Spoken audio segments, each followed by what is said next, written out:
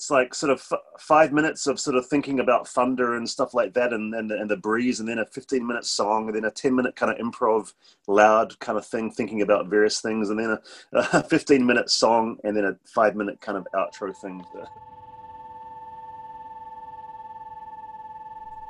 Hey, welcome.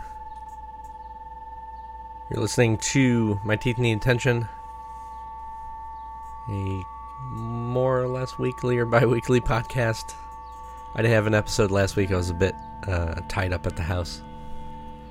I couldn't really find the time to get an episode in, but I did spend some time last week interviewing Mark Anderson and Mark Sedgrove of Greymouth, two New Zealanders who live in Japan right now, outside Tokyo or inside Tokyo. So we spent some time and talked about how they ended up in Japan, how they met, started Greymouth, some other projects of theirs, including Mysteries of Love, which you're hearing in the background here, a label that Mark Sedgrove ran, some activities that Mark Anderson does in Tokyo, including booking and things like that. So we had a good time talking, and I want to thank them again for the interview and giving me the time and working around the schedule of being about 13 hours off time. So we're going to listen to this Mysteries of Love track, which is called No One, some more, and then we're going to get into the interview. So stick around. You can catch the show up on mixcloud.com/CarbonJoeTunis. You can subscribe on Apple Podcast and Spotify Podcast. It's at My Teeth Need Attention, and that's also the handle on Instagram. And you can also become a Patreon if you feel like supporting the podcast up at patreon.com/My Teeth Need Attention. All right, so let's get into the music, and then we'll get into the interview, and then I'll probably play a bunch of Greymouth and related tracks after the interview. All right, take care.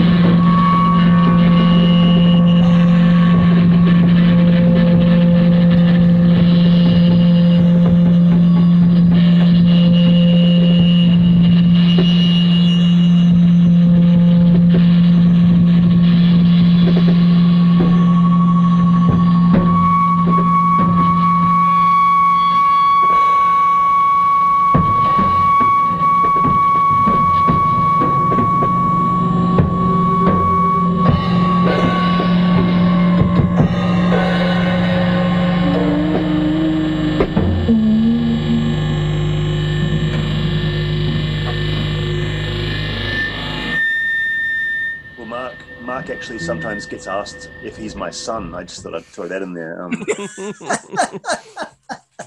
We used to practice weirdly. I don't know why, but on Sunday mornings at 10 a.m. and we would go to this one place for lunch afterwards every time. And yeah, the guy once asked, where my son was on this particular day because he wasn't there, and I was that guy's about 40 or something. I'm a little on the short side, Joe, if that helps you imagine why that might happen.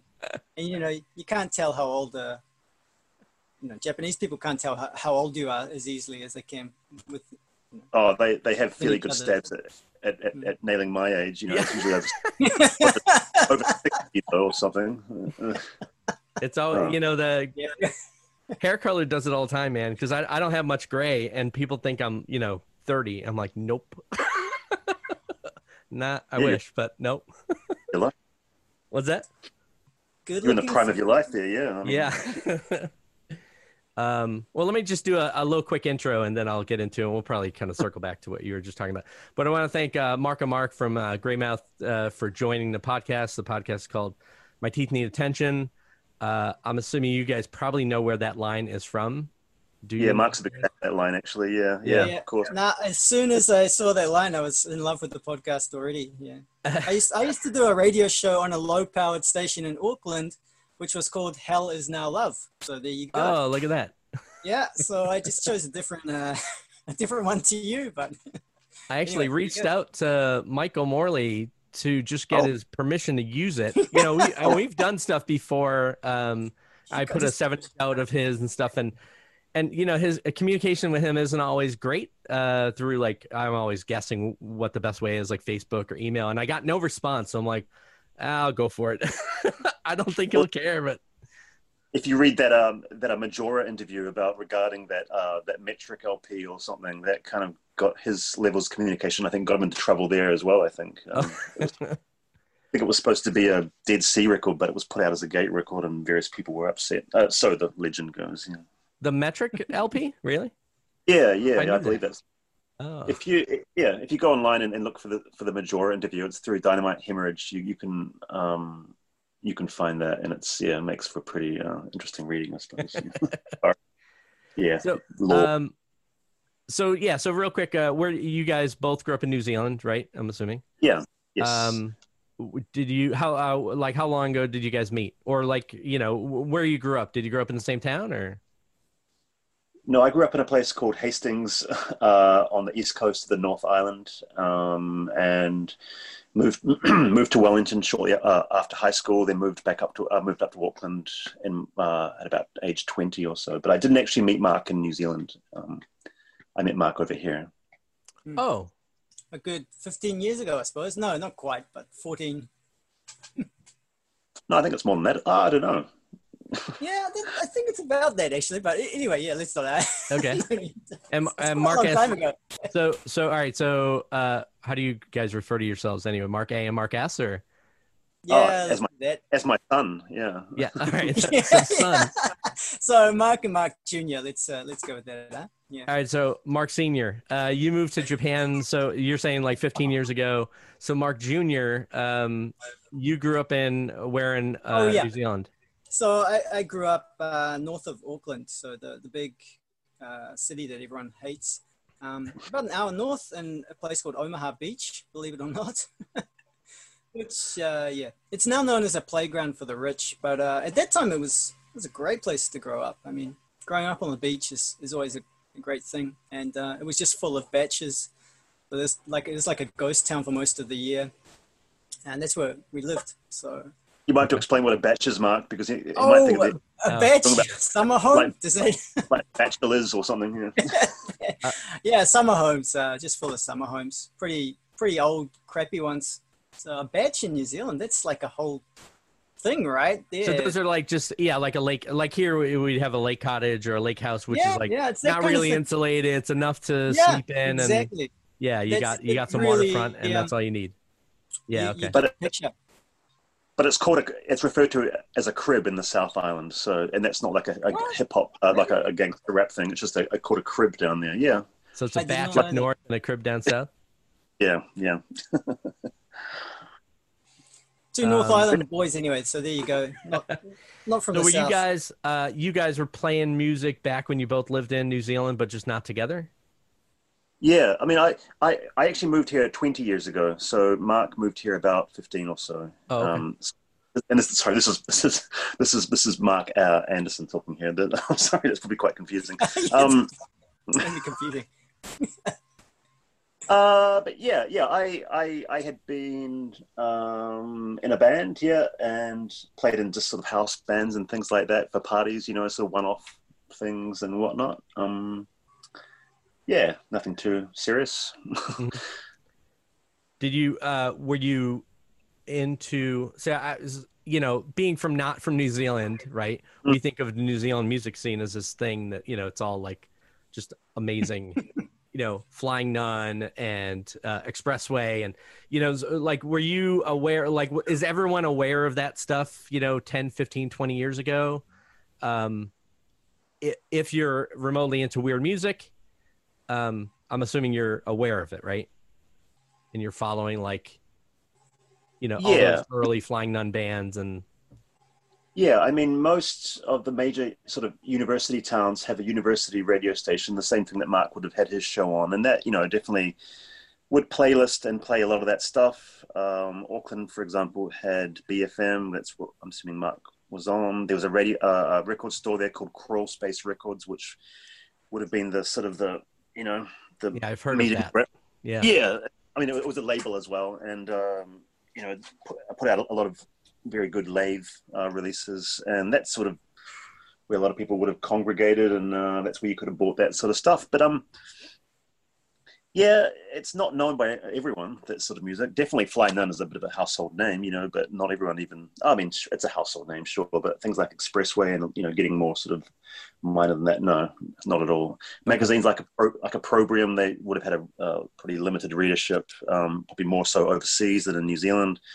Everyone's kind of looking, sort of outward, I suppose, and that sort of thing.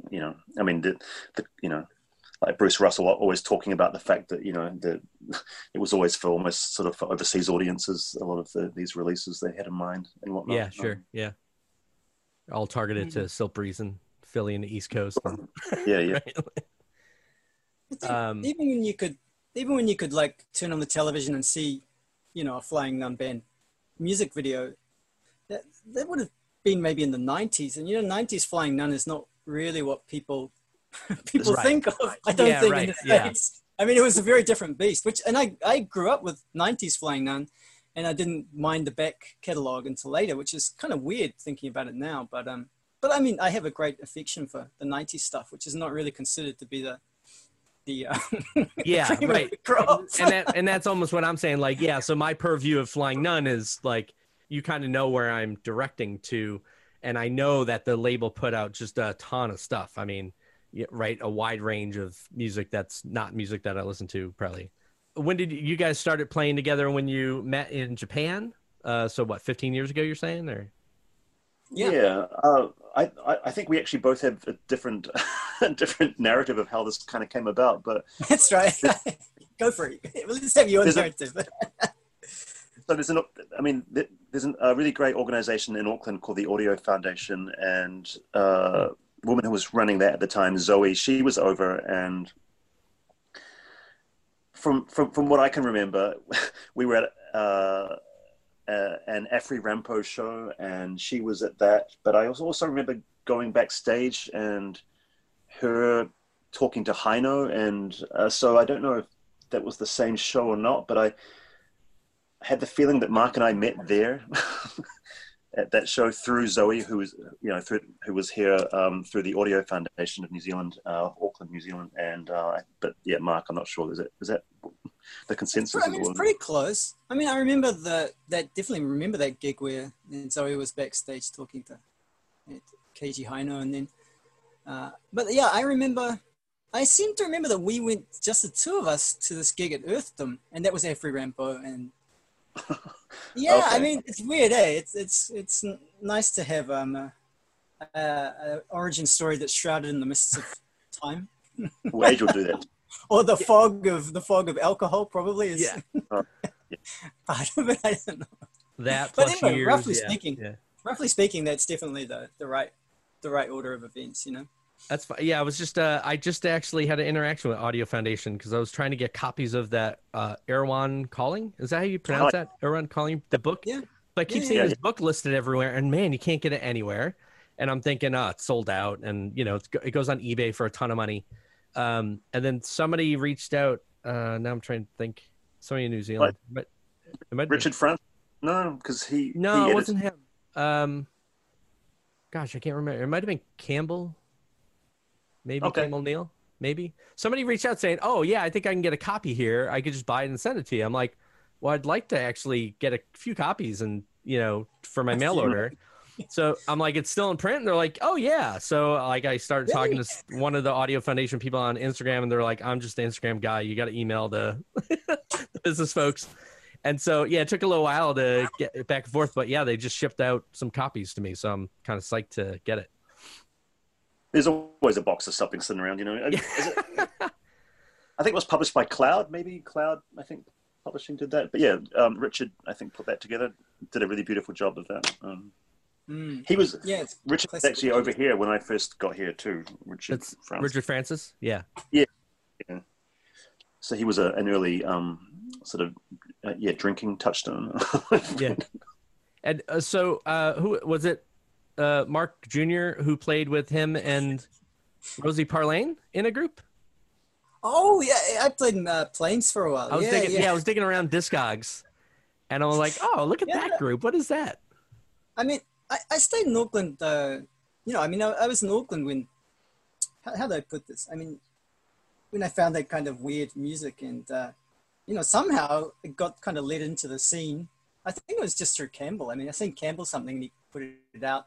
And that kind of gave me enough credibility to actually end up, I met Richard and Rosie. And yeah, it was a really fun time. Yeah, I think I used to do, I've been running Carbon forever, since 94.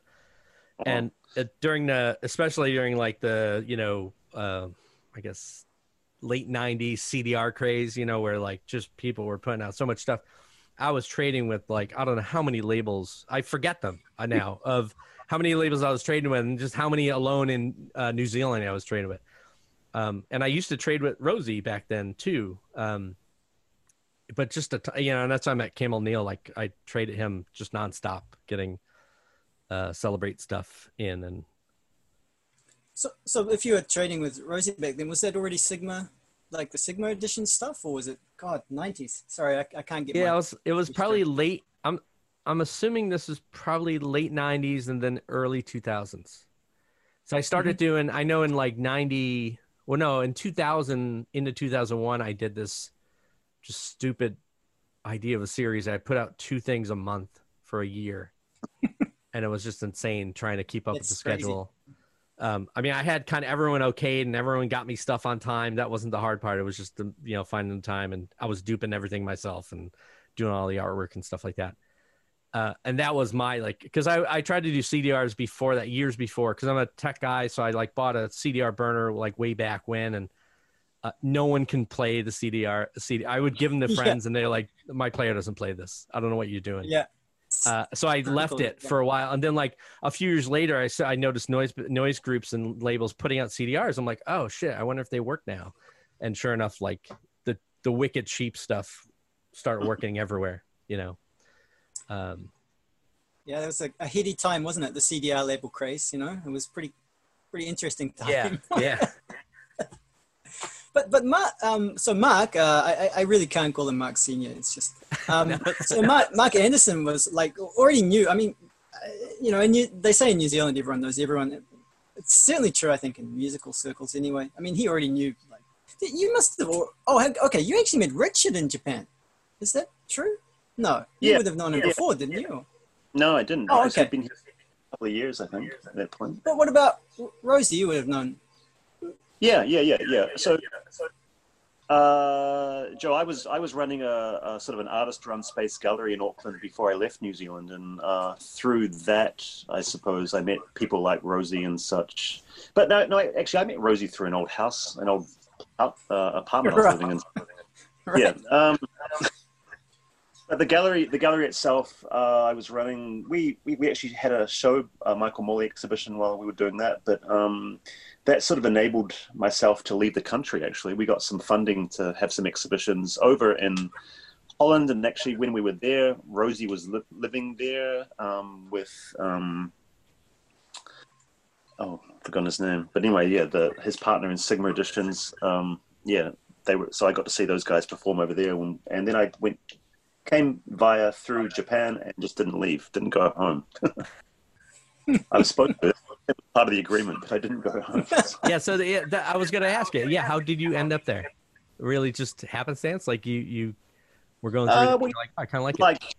Yeah, I mean, like everybody, I was interested in what was going on here, music-wise, and a whole lot of other different things. And I'd actually gotten a job here before I left New Zealand, so I was planning on staying 6 months. It's pretty easy for New Zealanders to get a work visa for 6 months. And I was 27 at the time, and just didn't feel like going back to New Zealand. Really, I felt like I was enjoying myself a lot here. It was very comfortable. I had some good friends already. Had made a bit of a network and stuff, and just.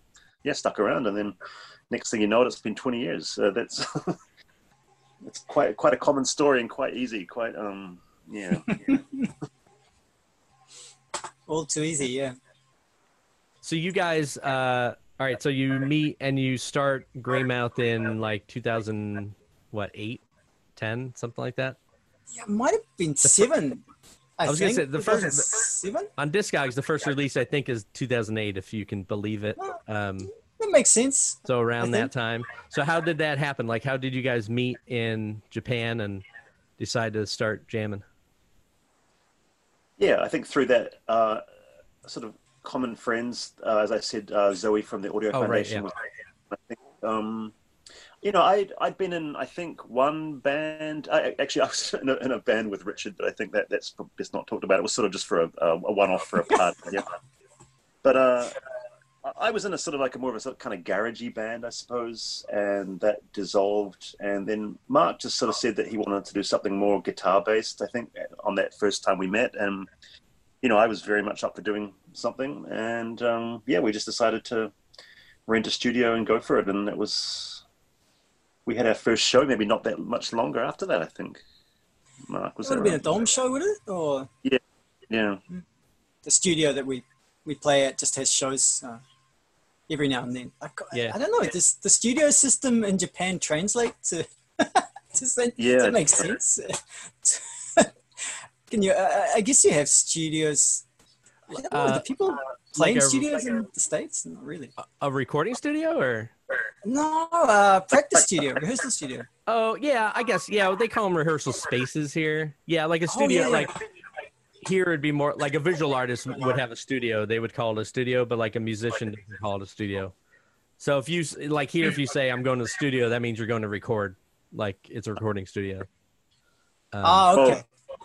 Yeah. Well, being in Japan, you can't really make any noise in your apartment. So you're very limited. I mean, we've started doing, I've had a couple of shows at my apartment actually. Mark's played both of those, but and we did a sort of a live sort of stream from here. But that was very kind of quiet as far as comparatively to what maybe we used to sound like. But so the studios here are very, very cheap to rent, and they have everything: full drum kits, every amps, everything you could need. So you literally just have to turn up with your drumsticks or your guitar. So. And you rent that like per diem kind of thing, like when you need it, or hourly, hourly. Oh, okay. Oh, so that's New York City. I think has places like this. Yeah, that would make sense. Yeah. That's foreign. Like I live in New York, but like 7 hours away from New York City. I'm on the other end of the state. But I know New York. Friends in New York City, it's the same thing. Like practice space is just a pain, and you could do that. You could rent studio, space, practice space, rehearsal space. For like an hour or two, and you don't have to lug your drums around because no one has a car. Yeah, so, right. These practice spaces are everywhere. They're literally everywhere. So you're never at a loss really to find something very, very reasonable, very, very close by. And Mark and I were living very close to each other, so we went to this place called Dom, which is sort of a bit of a kind of collective. It's sort of sort of has a bit of an anarchist vibe to it, and they put on these kind of quite sort of insane all-night parties. There's usually a few naked people walking around, and we played our first show there. We just got slotted on it quite late in the evening, I think. 2 in the morning or something, who knows? 2 in the morning, and that performance is actually up on YouTube, actually. Oh, that's right. Yeah. Forgot about that. Yeah. Do you guys? Is your stuff all improv or? Yeah. I mean, yeah. Until recently, when we've started, because of the circumstances of the lockdown here and stuff, we've just sort of been exchanging files and doing things that way. But yeah, initially. Everything. So, the sort of hit and miss ratio was pretty high. We might have a couple of sessions that were like sort of quite productive, and you might get a few things that, I suppose the format that we were going for was sort of, about a 3-minute mark, 2 minutes sort of thing, not sort of dragging things out. And so yeah, we're not really like a long kind of drawn out jam band. I think I've got quite a short attention span or something. So I don't know, you might get about three different drum beats in one so-called song. But it's that was sort of how we were approaching it really. So within about 2 hours, we would have about an hour and a half's worth of material. But that was a lot of that was just yeah. Lots to pick from. Yeah, a lot of sifting involved. It's a unique thing, though, in the kind of free noise improv world, is to go with that idea of like, let's create short pieces. Most like groups I'm in, it takes you 5 minutes to just get started, and and then you get into a groove, and then you got your thing, and then somebody has to figure out how to get that onto a record because it's way too long. Right. Yeah. It's refreshing to hear that. I did something like that years ago. Oh man, like 96 or something. Me and my buddy had this duo, and we basically decided to try to like write old Dead Sea songs, like the short quote pop songs they have, right? Even though they say they don't write songs, they obviously had songs because they would redo them multiple times. So we did that, and it was kind of fun to try to do that and just keep it short, but not in a rock, mode. Maybe I don't know, who knows. But what was the Peter Gutteridge heckle of the Dead Sea? Something like you wouldn't play like that unless you knew what you were doing, or something. Like that. Oh. But I guess as far as sort of more long form stuff, as you probably know, Mark and I were in the Mysteries of Love together, and that was sort of happening concurrently with Greymouth. So that was sort of, an opportunity for us to sort of maybe extend and not just be in each other's back pockets as well. Like as a 4-piece, vocals, another vocalist, Anthony, doing that, and Noel on guitar, sort of lead guitar, I suppose, and us just sort of providing some kind of lead guitar, some clatter in the background. Yeah. Is that project still going, or? I mean, to as much as anything is still going right now, but. Yeah, well, Mark and I are the only ones still living in Japan. Anthony from Love Chance and Black Pedal, he moved back to Australia quite a few years ago now. Okay. And Noel, who was the guitarist, he just left Japan after quite a long period of time last November to go back to Ireland. But we've got a bit of a, as most bands do, we've got a bit of a backlog of material, and we've just compiled a tape for Seaside, so that's coming out soon. Yeah, so we're that's quite awesome. excited. Yeah, we were quite surprised, I think, to find that some of the stuff we were sitting on was actually kind of okay. I mean, not just yeah. I mean, because that band, we would sort of literally get together about 3 times a year, as I suppose a lot of these sort of loose collectives kind of do. And yeah, just involved kind of getting together as bands do, drinking in the studio and just sort of getting stuff down. And it was a lot of it was just, I mean, as much similar to sort of, I suppose, with Mark and I, just sort of camaraderie, just sort of more about just friends kind of hanging out really. And we just happened to make some sound together. And, I think Anthony's very good at orchestrating these kinds of projects. It was sort of his band. I think that's how we viewed it. And he was, the vocalist, and he sort of was the one that kind of, I don't know, threw the different elements together. It started off a lot differently to how it ended up, but the way it sort of mutated and what it became, I think, it was I think a lot of it was down to Anthony. I think actually, yeah. When is that material from? Like how long ago? Oh, yeah, good question. Yeah, was 10 there years. some relatively new stuff in 10? there? I can't remember.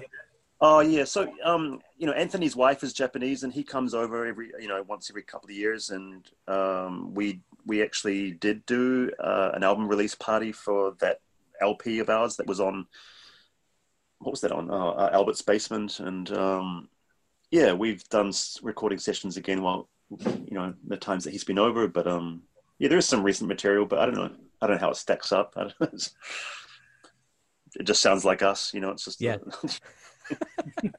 But so the site recordings release is going to be the older stuff. Yeah. Yes. Pre him moving away. Yeah. Yeah. Yeah. How did that work out? Did Stefan reach out to you guys? Like how did he come about you? Working with you guys. Yeah. Well, I've bought things off him, and like a lot of people in this sort of community, I suppose, just become almost sort of pen pals in a way. I bought his stuff he himself has released, and yeah, he kind of reached out to us, or to me, I should say, about the Greymouth tape. But in terms of the mystery stuff, I think he probably went through Anthony, because I think Anthony is actually also doing a solo tape in maybe it's going to be released at the same time as the Mysteries one, I think. So I think, yeah, Anthony and I have sort of been dealing with that, and yeah. And so did like Adichie Del Barone, was that essentially the same thing? You just, I mean, there's seems like a tight connection between Sweden, Gothenburg, Sweden, and New Zealand. Not that you're in New Zealand right now, but yeah. Well, Matthias again. I was a customer, and just sort of would mail him a lot, and yeah, he asked us to contribute a song to that 7-inch, which was done in the vein of that. Yeah, that's right. I hear the devil calling my name. That sort of expressway, sort of sampler kind of that. Yeah, I think Drag City short songs, and I actually went over to Sweden. I've got a few Swedish friends, and I went over there the summer that was released. I met Matthias and Charlotte. Charlotte, obviously partner from the great band Treasury of Puppies. But yeah, we met up. We drank. He gave me the copies of that 7-inch, and weirdly enough, I actually proposed after that meeting. So proposed to my partner after that meeting that I was drinking with them. But yeah, he sort of put the offer out there for us to do a 7-inch, and that was, I think we didn't have anything else on the table at that point, so we, sort of put our best foot forward for that, I think, and yeah, that came out, and yeah, Discreet Music and IDDB, the label, there's a massive sort of New Zealand connection. I think Matthias is like a fan's fan kind of thing, he's very, very deeply into those things. It shows. It shows by what the store does, what the labels do. I can never keep track of how many different labels he's running, because I don't know who's running what. Oh. But right, he runs. I mean, Discreet's a label now, and Adichie Del Barone, and then and the archive. Forlag for Free Music. Oh yeah, and then there's Fornaming Archive, right? Yeah, and there's the CDR. I'm saying them all wrong, I'm sure, but label, and yeah, and I actually I proofread that zine he just did, the Speaker Crackle one. I don't know if I did a great job of that, but it's good enough so far. I've been digging through that. It's I like when I'm waiting for calls to start or meetings at work to start, I have that thing next to on my desk, and I keep reading through the. Yeah, it's perfect. I dip into and out of. Yeah. I love how some of the reviews in it are just brutally honest. They're not, they're not all glowing. They're not all just, oh, this is great. This is great. Someone's like, this is shit. And I didn't like it then, and it doesn't really do anything for me now. Right. No, it is good. It is good from that angle. That's something that Anthony actually really, talked about, that he really appreciated that angle to it too. Because, yeah. Yeah. But Mark's review is quite good on that one. I don't know if you've read his one yet. I don't think I got to that yet. Matthias sort of referred to it as true lathe porn. Whatever that means, but yeah, but I kind of get it. That was actually something that Richard released, and I guess Richard from living here, probably much the same as Anthony's Black Pedal releases, grew a real fondness and appreciation for Japanese paper and sort of so their releases, I think, have quite a tactile kind of sort of very. You'd enjoy Japan era Black Pedal in that case. I would expect. Yeah, I don't know if Tony has enough paper left over for recent releases, but yeah, it's all very very obi and nice washi Japanese paper styles. Yeah. Yeah. I mean, what I guess moving forward, like, what do you guys have on deck for Greymouth?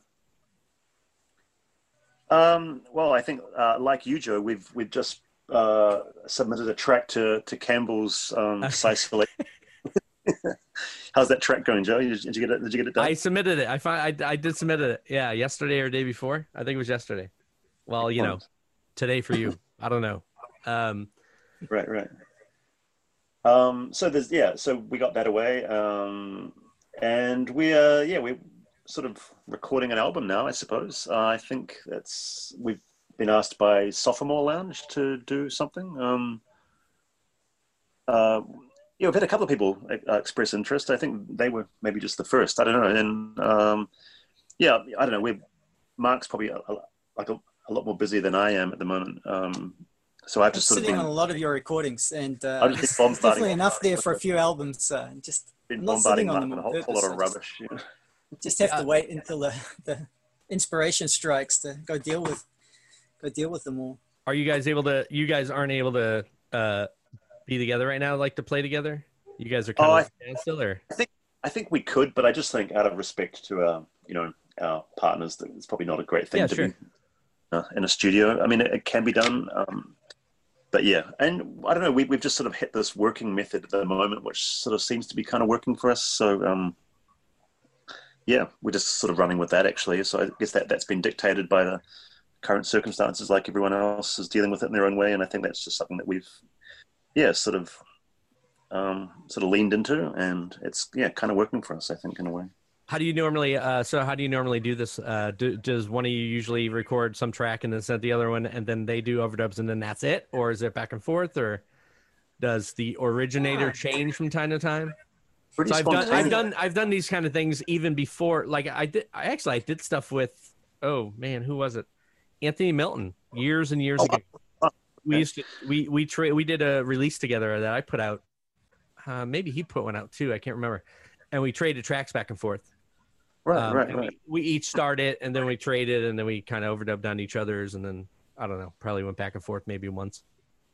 Was that by a question? Yeah. Probably because I have a lot more free time in my hands, I suppose. I'm sort of sending Mark a whole lot of stuff. But Mark, it does go the other way. And I've even started, God help us, doing some vocals, actually. I don't know if that's such a good idea, but I've sort of been kind of murmuring on a few things and, giving that a go. But I suppose just Mark will probably wake up in the morning and there'll unfortunately be a big stack of rubbish in his inbox. It's not unfortunate at all, but no, I like your question because, I mean, especially we've kind of been like a no overdubs or very very limited overdubs kind of band until now, and then that was almost part of my credo. I wasn't interested in multi-tracking music anymore because that's what I did when I was a teenager, and I had a 4-track. And I kind of thought, well, I just want to blast it live and something good happens, it happens. But on the other hand, I mean, then Corona comes out of the blue and you're like, well, I don't really want to stop making music either. So I guess we'll just go back to the tracking style of doing things. But on the other hand, personally speaking, I don't really like to do it go back and forth more than once. Yeah.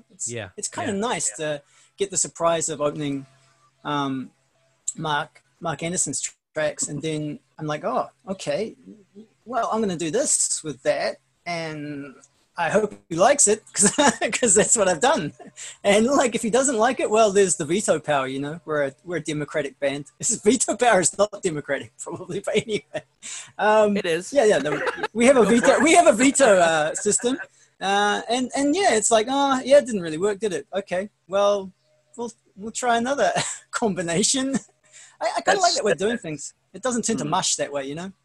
Or it does tend to mush, but it's just because the recordings are really bad to start with. I did this. I have this trio that we, at the beginning of the pandemic, the three of us were in the same town, but we weren't getting together. So we came up with the idea that we each started 2 tracks, 2 songs, and then we traded them in particular orders. So we all overdubbed.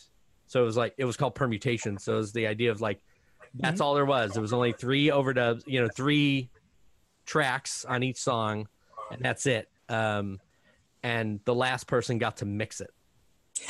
And so they could mix, nice. Kind of kill something too. That was part of the mixing process, but that was kind of a nice thing. It was a nice rule to put around, at least to control like overdubbing madness and doing too much or overthinking stuff, Yeah, I think sort of working within limitations, I think, has been a thing we've worked with, I suppose, which may be a limitation in itself, but that's something we've worked with and worked within those bounds of that, I suppose. Right. No, it's been different though, right? I think the other really nice thing about this way of doing things is, like, going back to what Mark was just saying before, is that, we did used to have a bit of a dynamic where, I was on the guitar and he was on the drums, and that sets up, it's a really standard band dynamic, and the guy on the guitar is always the idiot mouthing off, and the guy on the drums is just back there keeping it cool and keeping time. And we were changing that big time anyway before COVID, but now it's just like, Mark will write a song. There's even there's solo tracks. I don't know if I should give that away, but there's solo tracks on most of the on 2 of the recent releases. It's really nice. It's the way it should be. Do you both each stick to that instrumentation when you're working the way you're working now? Is it still just drums and guitar each, or no? And I was doing some percussion on the last album, if you can call it percussion. Mark Anderson doesn't realize you did that. And Mark's on the vocals. I don't think he started playing guitar yet, but I'm sure that'll happen at some point. Oh, I kind of made a guitar, but That's right. Yeah, I forgot about that. But yeah, I play a lot more, a lot of keyboards and things, and use tapes and stuff like that, and and sort of contact mic things, all the usual boring things that everyone else is doing. But the keyboard's really good, right? I thought keyboard for classic New Zealand bands was always kind of a good thing, right? Whenever the keyboard was in there, it was just like magic. It was a different keyboard sound. I can't remember what keyboard sound it is. Sorry, forgive me. But and we're a bit more Casio tone. But hey, it's okay. Yeah, there's no organ. There's no big. Yeah. But it works. I like it a lot. It's really nice to have that complete change of dynamic. I was hoping Mark could talk a bit about his label, actually. Oh, yeah.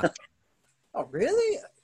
Because it's not even a going concern anymore, really. But that's not. I guess our first release, which was a self-released CD, was sort of split between Mark's label and a kind of a fake label that I made up called Drunk Uncle. And still waiting for that label to do some more releases. And I guess Mark was releasing Peter King Lathe releases on that. Some local people here, some friends and whatnot back home. Mark, let's hear about it. Look, it's very kind of you to bring it up. It hasn't been a release in quite a long time. I don't know. I really like lathes, and I don't know what I'll do after that. I was trying to make my own lathe cutter, which kind of started working, but then I had to move and it got broken down. So, I was a lot more active when I first came here. Those releases happened, and there's still a few of them sitting around. Oh, yeah. Sure. You ran that label strictly in Japan? Like in your Japan? Or? No, I started it in New Zealand, a binary dating. Yeah. and it was just meant to be a lathe cut label. It was all lathe cuts, yeah. Oh, Yeah. except for the first thing you guys put out was a CDR, though. You saying? That was that was special. We didn't know if that would come across very well on a lathe. So that was a proper CD, right? That's great. Yeah. Yeah, it was kind of the tail end of when I considered making CDs to be kind of still. I don't know when I went off CDs. I mean, it's kind of weird. It's still a pretty good medium in principle, but it just doesn't seem. It just the market seemed to die in. Yeah, right. I guess it was like it must have been the 2008. I sort of remember 2008. You know, the financial crisis here in the U.S. So it was kind of worldwide, but right. With it. But like everything went to shit here. Everyone stopped buying any music, and then CD sales never came back. Like you could not give a CD away. It's the weirdest thing. Now I think it's slightly coming back. I think so, actually. Yeah, it seems like there's some people, you know, and it's weird. It's just there's no reason why it went away and it's coming back, you know, other than it's a meme. It's like a meme, right? It's like it's just trend. There's nothing technological. Yeah, I think so. You know, like you can argue CDR as well. They were kind of, you know, they don't hold up very well over a year sometimes. I had friends who considered CDRs are crap because it meant anybody could put anything out without a lot of effort. Yep. I liked that idea of it, but I had friends who didn't like that idea of it. You kind of mentioned you didn't know Peter King, and then you kind of I always used to enjoy talking to him after I seen him each lathe. Though I used to ring him up and say, "Hey, I've sent you something." Yeah. And it was just nice to chat to him. So I would have to figure out how to call him, and then he would tell me how to like do a bank transfer. Right. And I would look that up. I would go to my bank and ask that, and they're like, "Well, it's going to cost you like X amount processing." And so I'd call him back. I'm like, "Is there another way?" He's like, "You can send me cash." I'm like, "All right." So I would like put, you know, $300 in an envelope and get the hell out of it. And I'm like, same here, man. Yeah, same here. Whatever, you know, like I'd rather a postal guy taking $300 than my bank taking an extra $50 of a fee, right, for a wire transfer. Yeah. So I figured it too. So yeah, never failed once. So never failed. So no, everything I sent him, I got back.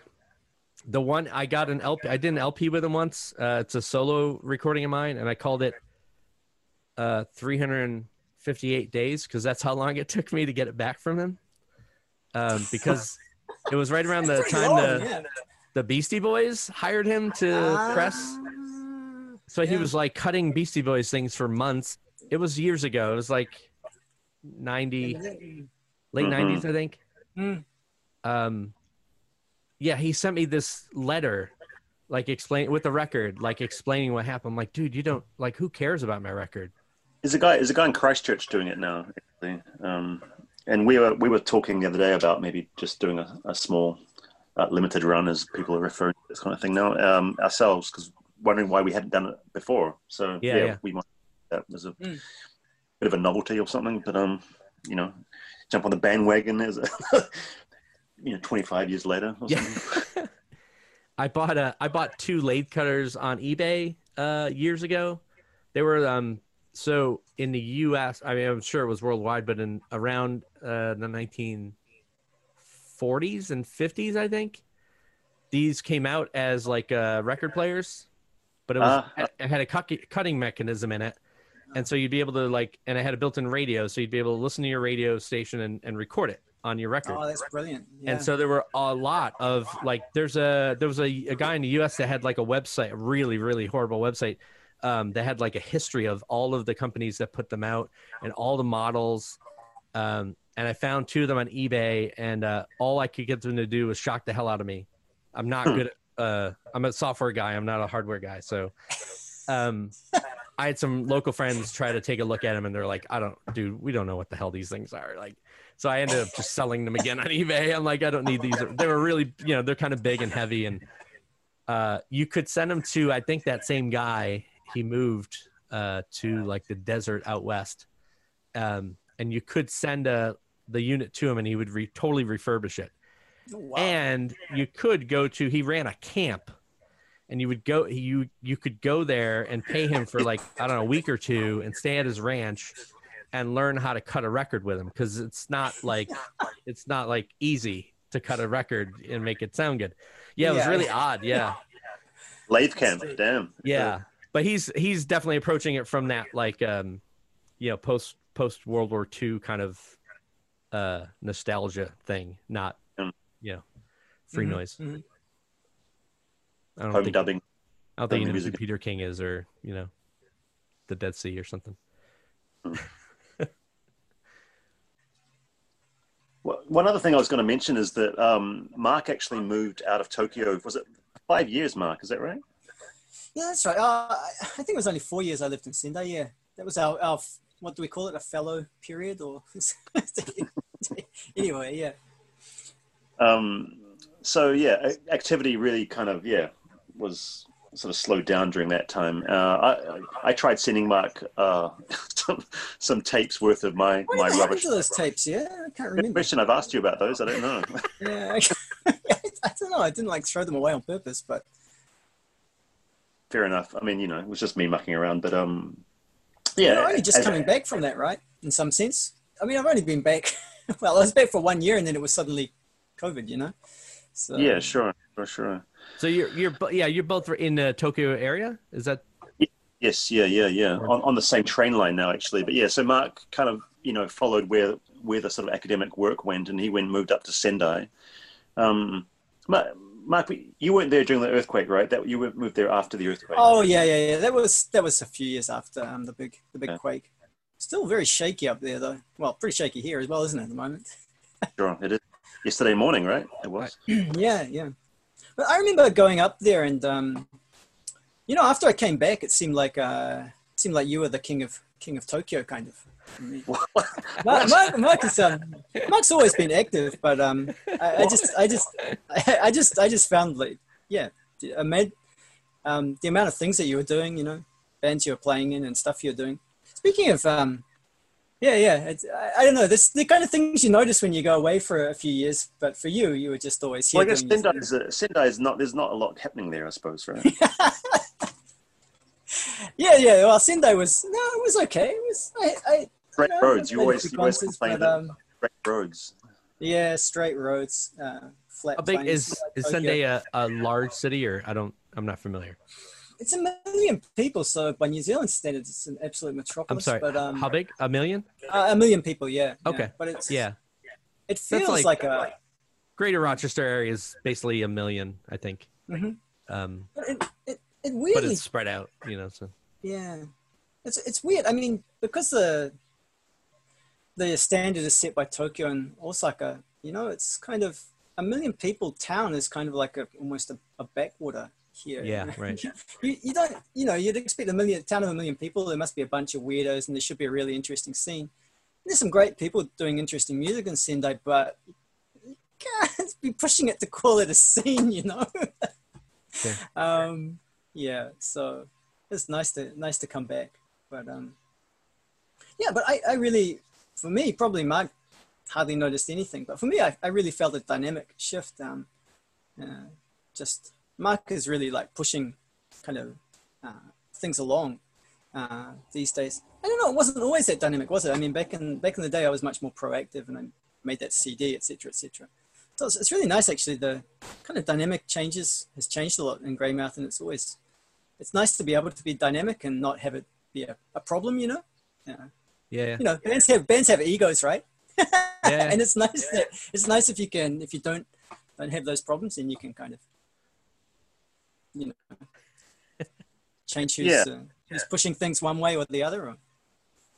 I do. I was kind of nice because if you're not doing it, the other guy's got to. Like it's not like 4 people are like, I'm not doing it, and you don't know. Well, hopefully the other 3 guys will do it. But nice. That's a good way to put it. Were you like so when you were saying also like when you came back and you noticed this change? Is that just the band, or was Mark like? Do you book shows? Like, are you involved in like trying to book shows and like when people come to the city, you're booking stuff or organizing festivals and?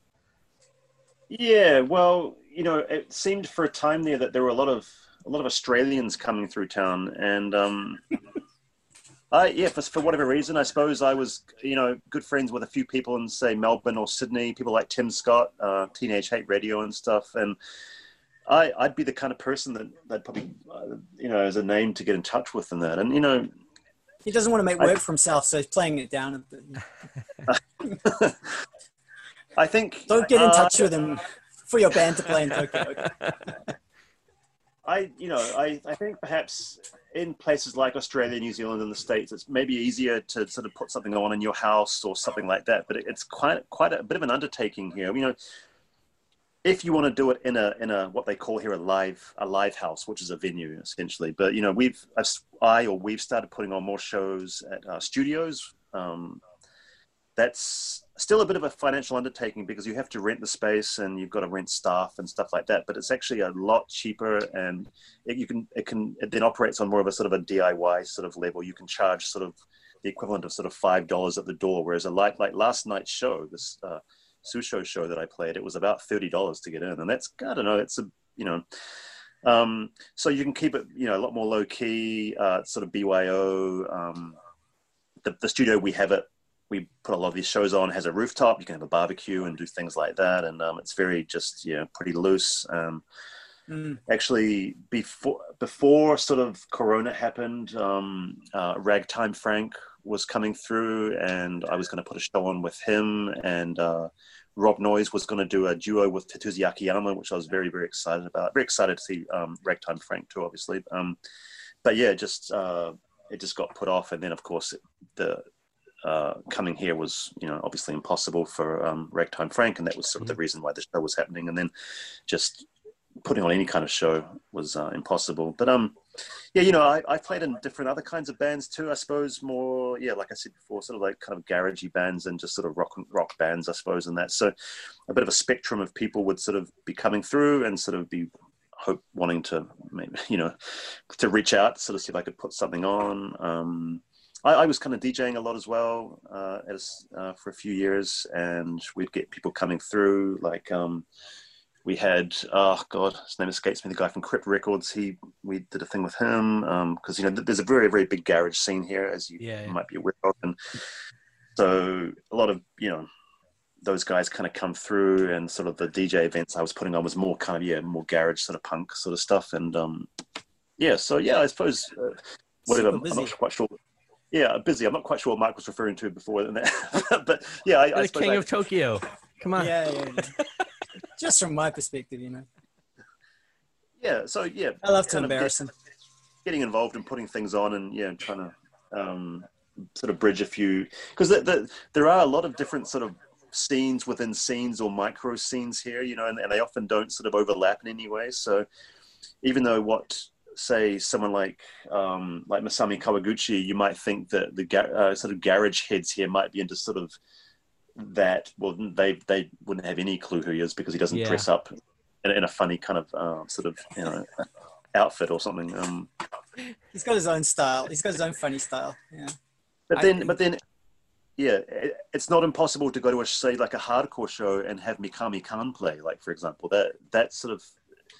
Mikami Khan is an example of someone who will just play how he's offered, and he has been on some quite interesting bills, which overseas that might not be so unusual, but because things here are so just like, it's three kind of sort of PSF style bands, or it's three sort of dress up kind of garagey bands, or it's three people that just play very quietly, or it's all very much just, and there are venues that just play those kinds of shows, and I think what Mark was saying is someone doing that kind of work, like booking shows, does a lot. It's a ton of work because me and a bunch of friends here do it, and it's the kind of thing like if you're not doing it, no one else is gonna do it, and it really can make or break kind of a town, like as far as like how active it is and how much stuff is going on, and sort of for me, I know when I see other people putting on shows, I'm inspired to try to do the same thing.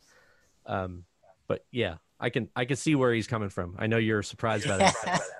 Yeah, that's the perfect interpretation of what I see. Yeah. And the reason why it's preferable to do a show in a studio is that because venues here, you have to actually bring in a certain number of guests, otherwise you have to kind of pay. Yeah. So you don't get any of the bar. You'll be lucky to get any money at all. So, I think maybe the last straw for me was, I put on an event, organized it all. I drew the poster, I DJ'd, one of my bands played, and I was one person shy of making that quota of people. And yeah, that's when you leave and you put a mustache on and you come back in, pay your $5 and I hadn't thought of that, but yeah. Those are the horror stories that people, friends of mine I have down in New York City and LA have. It's that big city thing where it's pay to play. You're literally renting a club. Selling enough. There are some places in town here that started trying to do that. It was more like the metal club. They would make you sell tickets, and it's for a fucking local show. A couple local bands, and each band had to sell X number of tickets, and you're like, whatever, like fuck that, So we don't even bother with venues like that. We have some underground spaces that aren't always looked upon nicely from local government, so you have to keep it kind of quiet. But that's really where the good stuff happens.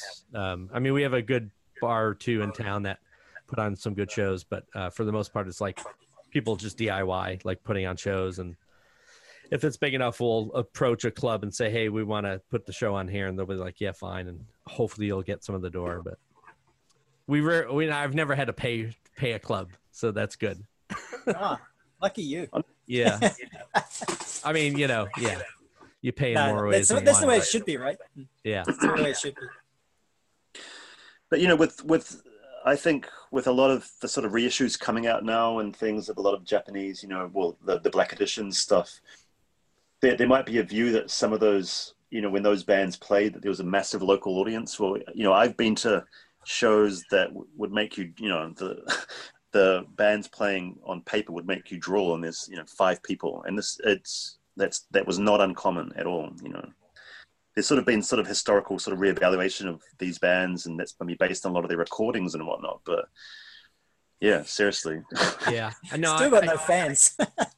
I can only imagine. The same thing like, people being nostalgic about, the older New Zealand scene or the Japanese, the noise scene, not the PSF stuff, but like, so I have my Noise Extra shirt on. I don't know if you listen to that podcast or not. But Gray and those guys talk a lot. They'll talk to GX Jupiter and stuff like that about, back when they were first making connections in Japan. And it was the same thing. You look at this bill and you're like, oh, my God. And they're like, yeah, there was like 10 people there. There was barely anybody there. And it was just, the audience is spread out. It's not all in one town in Japan or one town in New York or in, Auckland or something. But. And half those people are probably sort of businessmen still wearing their suits, actually, who've come from after work, like just looking for a beer.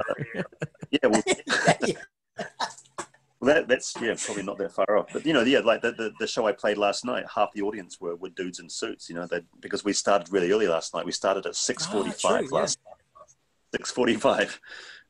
I had to race after work and got to like I said earlier, I had 5 minutes to sound check, but there's a show happening in June, Mukai Chie and Daronko and Yonju, who's a younger guy. And I don't think, I'm going to try to promote that show just informally to people to go to it because it's going to be amazing. But on paper, that's just something else, But yeah, it's also at a venue that sort of seats about 15 people. So, but. You said 15, right? Yeah. Yeah, absolutely. Yeah. And that's a lot, right? Yeah, perfect. Can you talk about the show? We talked about the show a little bit off mic earlier, but the show you played last night was with who again? Oh, so yeah, I played last night with Susho no Fune. It was my first time to drum with them for about 10 years. I was their drummer, 10 years ago for about a year. They used to have a curry shop that Mark used to frequent a lot more often than I did. And I think, and I think Mark sort of befriended them, and they came along, I think, to a Mysteries of Love show, perhaps. And I think every band is always in search of a drummer. I think our drummers are all pretty in short. I don't know. I was asked if I could stood in, and I was very kind of intimidated by that because I'd seen their previous drummer, who was this absolute sort of drum kit destroying guy, and I was like, I'm not that guy. Was that Tail? Yeah, this guy called Tail. Yeah, insane. Yeah. Like just your mouth was permanently dropped open watching him. But anyway, so yeah, I wasn't going to do it actually, but I was convinced by my friend Tim to do it, and I went along, and yeah, we sort of had, I don't know, some sort of chemistry, and it was really fun. Like I say, played with him for about a year. We did a Kansai tour, so Osaka, Kyoto, and I was asked to go on a tour to the States where they were doing their sort of thing with Bardo Pond, and I couldn't get the time off work, and so yeah, I just and yeah, that drum stool was always a bit of a revolving position, and they enlisted somebody else, and when they came back, that person was sort of their permanent member from then on. I was quite happy though. I was really enjoyed that. They're really great people, and I was really chuffed to be asked to play last night's show. It was it was a dream. It was great. It was really fun, and very strange to be playing where the whole drum kit is mic'd up. That's a real rarity here. So oh, wow. Yeah, I mean, yeah. So that was great. Did you have to sound check properly? Like I say, I did 5 minutes. That's all I could do. Okay, I guess someone mic'd up the kit before you came, maybe. But this, yeah, of course, yeah. But shows start here very early and finish early. Like we, like I say, last night's show started at 6:45 and finished at 7:45 on the dot. And everybody, it was also kind of a Corona sort of thing, but everybody, of course, had to get out. And there was no alcohol served, and but yeah, Mark and I played a show once where I finished work at the normal time. I don't know. The first band only played for about 5 minutes, so Mark had to get on, and I had to. That's right. Yeah. I arrived at the venue and had to make my way through the crowd wearing my work clothes and just climb up on the stage and start playing. While Mark was already kind of flailing around. You're pretty tough on starting times here. You got your chance. You got to get those 30 minutes in, however you can. Things are very, very tight and held to the minute, literally to the minute. Like the opposite of us, like here, everything starts late here. I actually like that too. Like I'd rather later shows because I have kids, so it's easier to get out of the house when it's later than earlier. Yeah. Right. So I don't mind late shows, but yeah, like it's the ongoing thing. Like if the start time's listed on the flyer at 8:00, it's starting at like 9 or 10. It's never 8:00. Yeah, unless it's a big promoter and they're like, being hard asses about stuff, and it's a touring band. But if it's like shows we're setting up, then yeah, it's loose. It's like we start when there's enough people here, and they're drunk enough. I mean, like the last time that I had the opportunity to see the Dead Sea play in Auckland before I sort of left New Zealand, I think it was still 1:00 and they hadn't played, and I had to be up at 6:00 to like wash dishes or something at a cafe job. So I couldn't. I had to go home. Kind of regret it, but what are you going to do? Last time I saw them, it was in Philadelphia, and I drove down from here, so that's like a 7-hour drive, 7.5. And they played late. Robbie couldn't make it. He he had a passport issue or something, so they just did a duo. Yeah. I mean, it was a great. You should ask for your money back. I got a third of it back, and okay. No, huh? They sampled him. I think they had a box full of samples of him drumming. Is that right? They did. Yeah, I think they had samples playing. Yeah, in the background. That's pretty cool. Yeah, I forgot about that. It was a very small club, a great club in Philadelphia. I do try to go back to New Zealand for the Lines of Flight Festival. I'm not sure if you're aware of that, Joe. It happens every 2 years. It was sort of run by Peter Stapleton, held out at Port Chalmers, and it's sort of a 3-day, kind of a who's who, I suppose, or just a bunch of the same people, sort of in different sort of configurations of bands and whatnot. And yeah, so I've gotten to see the members of obviously the Dead Sea play individually and as different other configurations, and everybody else in town play. It's a really wonderful thing. I think since Peter's passing, I think they're going to try to do it again, perhaps next year. I think maybe in March. I was gonna try to try to work in my wedding in New Zealand to coincide. This is on the record. Say, did you tell anybody yet? I didn't go back the first time when I first moved here. I didn't go back for a couple of years, and maybe 2 or 3 years, and now it's about every year. But obviously not since this whole Corona thing's kicked in. But yeah. I think one thing Mark and I have always talked about is how we would go down playing in New Zealand, because we've obviously never played there.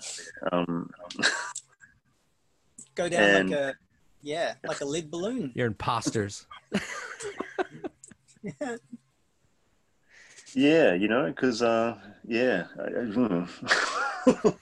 Assuming anyone would even organize this a concert. Organize it ourselves, probably. Yeah. Just have to hire some gear and play on K Road or something. That's probably busk. Yeah, our best chance. Yeah. So yeah, I guess just curious, what kind of stuff are you guys listening to these days? I want to start asking people this. I'm curious. Okay. Yeah. Well, I just got the new Graham Lemkin box. Oh yeah, I got that too, like 2 weeks ago, and I haven't even opened it yet. I mean, I unwrapped it, but I haven't listened to it yet. I've cracked the book. I've had a listen. I own Poem already, and I own. I think that's maybe the only one I own of those. The book's great. A few too many photos of Graham with his shirt off, perhaps, but I don't know. It's hot. It's hot there in New York, isn't it? So, it's sort of there are a couple of good mail orders here in shops in Japan, but I'm tending to buy everything from Mateus, so I'm probably buying the same things you're buying, I suppose. I get stuff from them quicker than I get stuff from like somewhere in the States. Our postal service is a mess right now. It got effed up during our election last year, and it hasn't caught up really. Yeah, it's a mess.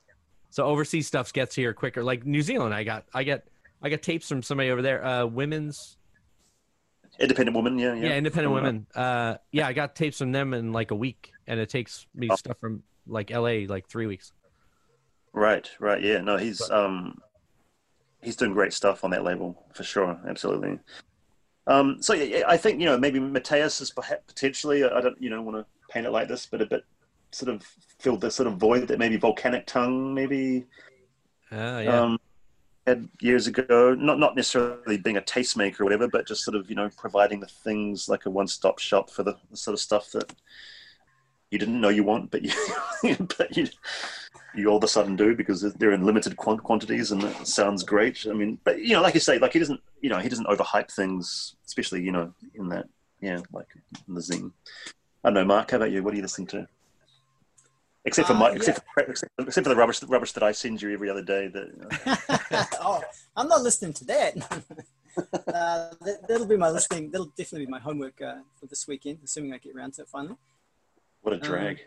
Yeah, I know our house is really tiny. It's always kind of a mess, and the records are not very accessible at the moment. So I usually have to pull out the portable. I made the mistake of getting a Bluetooth record player. That's just. Oh God, I hate Bluetooth so much. Never going to do it again. Only wires from now on. Anyone who's listening, I was just lamenting about Bluetooth the other day, saying and again, I've been in technology since '93. I got out of college, and I'm not a hardware guy, but it's shit. I don't. So yeah, I know. So I'm not playing very many records at home. If I do it, I'll probably just put on an old favorite to get my Sunday morning off to start. Like usually listen to I Love Supreme on a Sunday morning. Yeah, I listen to so much music on YouTube. It's almost embarrassing. There's this, we're talking about rehearsal spaces in the States, and obviously it must be really different over the huge area of the States, but there's this great video I come back to sometimes of Morbid Angel practicing in I guess there's storage sheds in Florida, and it's just the kind of, I guess, the earliest classic era of Morbid Angel. I don't know if you're a Florida death metal fan or not, but I'm aware of them all. Yeah, I never listened to a lot, but yeah. One of the things that kind of blew my mind growing up, and which I abandoned for a long time, but when you get over 40, suddenly you kind of come back to things you listened to as a teenager, and I just really love this thing where they're all playing, the drummers in one shed, and then I guess this was, what's his name? Pete Sandoval when he was in the band, but anyway, and then the others are kind of outside with the shed door closed so that they can actually hear themselves. And I don't know, it's just kind of beautiful. I kind of like YouTube for that reason. I mean, YouTube is very easy, evil, and the comments are just insane. Never read the comments. But I don't know. I just kind of like that it's still a little bit of a Wild West, has a bit of a nasty feel to it. So you can find so much stuff up there. Like just recently I was watching, there's a Captain Beefheart like on some live TV show, and it's just I don't know, I don't listen to a ton of Beefheart. It's one of those bands that I should listen to more, and I don't. But I always go back to this. Man, it's this jam that they just do forever, and then there's this crazy long like 9-minute bass solo, and it's all on YouTube. And it was on a TV show. I don't know what TV show it was. What? Yeah, that kind of footage is what insane. YouTube is for, right? Yeah. I mean, yeah. And there was I always find there was I think it was a New Zealand show. It was almost like a Top of the Pops, but in New Zealand. Oh, with a dead beat playing on it, do you mean? There's a clip of that, and then there was some other. I thought there was some other bands that I watched once 2 years ago when I first came across that. But yeah, it's fun to find that stuff. Yeah. Yeah, I know. I definitely know. Or like the Can. There's a bunch of really good Can live ones where they're playing in what looked like discos in Germany. Like it totally looked like a discotheque, but it's Can doing a 12-minute song. There are a lot of gems up there. As nasty as it may be, swamp of the internet. Yeah. All right. Well, I mean, that's all I have for you. I want to thank you guys for agreeing to do this and give me some time. Oh, our pleasure. Thank you for the opportunity. Yeah, thank you so much, Joe. Really nice to have someone who wants to talk to us.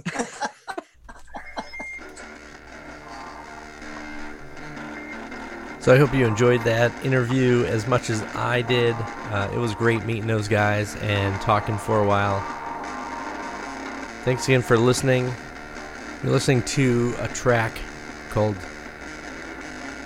Mutated on a Greymouth cassette called Telepathic Dunce on Careful. This came out in 2020. We're going to listen to this a little bit more, and then we're going to get into some pieces from their most recent cassette on Sight Recordings, which I like that Mark also called it Seasight, which I did forever. That cassette is called Aerials in Summer. And then we're going to listen to a few other random tracks that they kind of pointed me to. I'll give a full rundown towards the end of the show, so enjoy these tracks.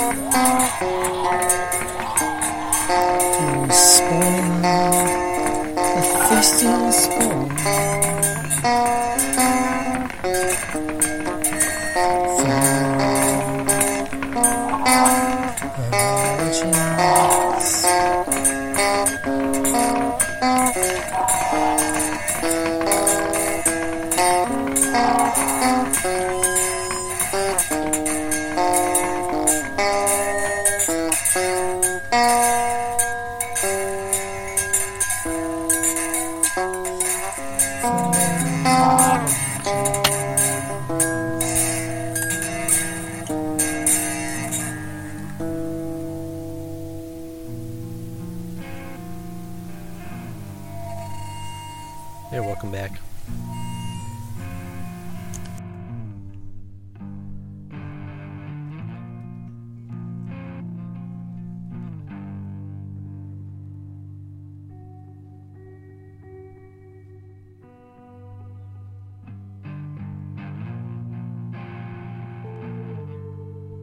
So what you're hearing in the background here is something slightly related to the interview.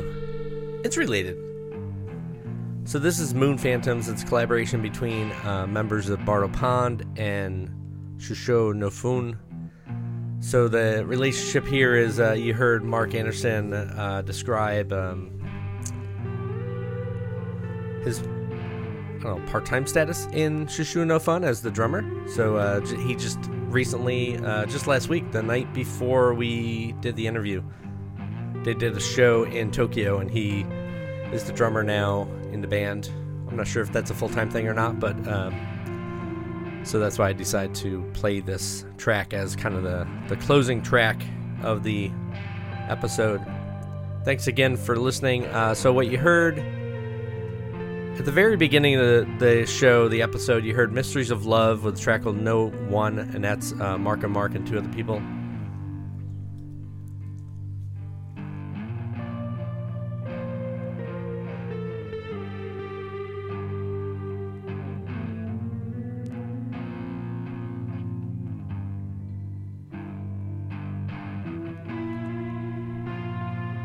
Those other people are Anthony Guerra and Noel Kalan.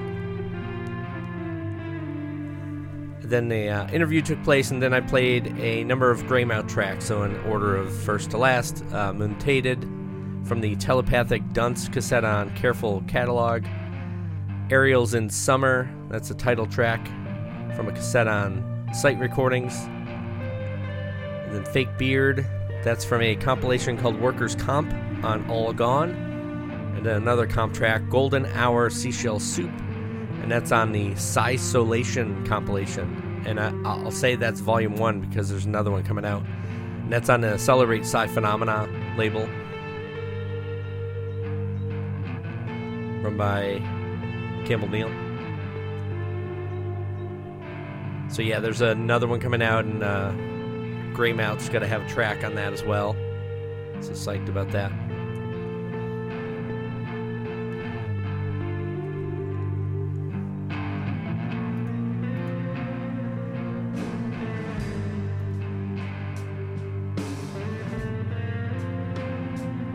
And this track from Moon Phantoms is called Departure to the Space.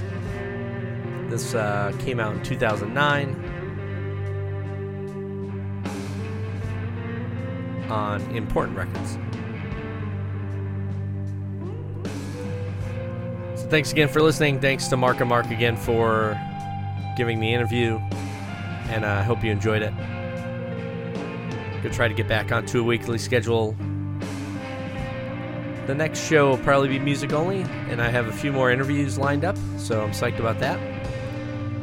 But we'll see what the schedule's like. You can follow us on Instagram to kind of, I don't know, I try to post on there, but not very often. It's at My Teeth Need Attention. You can go to myteethneedattention.com to get all the links for the podcasts, to subscribe to various platforms and Mixcloud link and the Patreon link and all that stuff. So thanks again for listening, and I hope you are being well and safe and strong, and we'll see you next time, all right? Take care. Bye.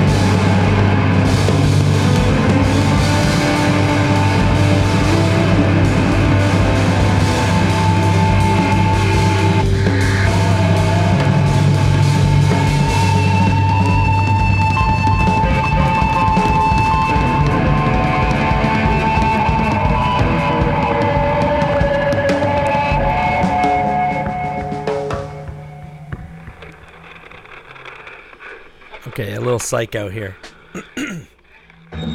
As I was playing that long Moon Phantoms track, I realized I never got around to playing Greymouth releases from Edici del Barone. So I'm going to play what you're hearing in the background here is from their own 7-inch on that label. And then I'm going to, I might play a few tracks, and then I'm going to play a track from the Porcelain Summer compilation 7-inch that Mark referenced in the podcast as well. So enjoy this little almost post-show bonus. All right, take care, and we'll see you next week. Bye.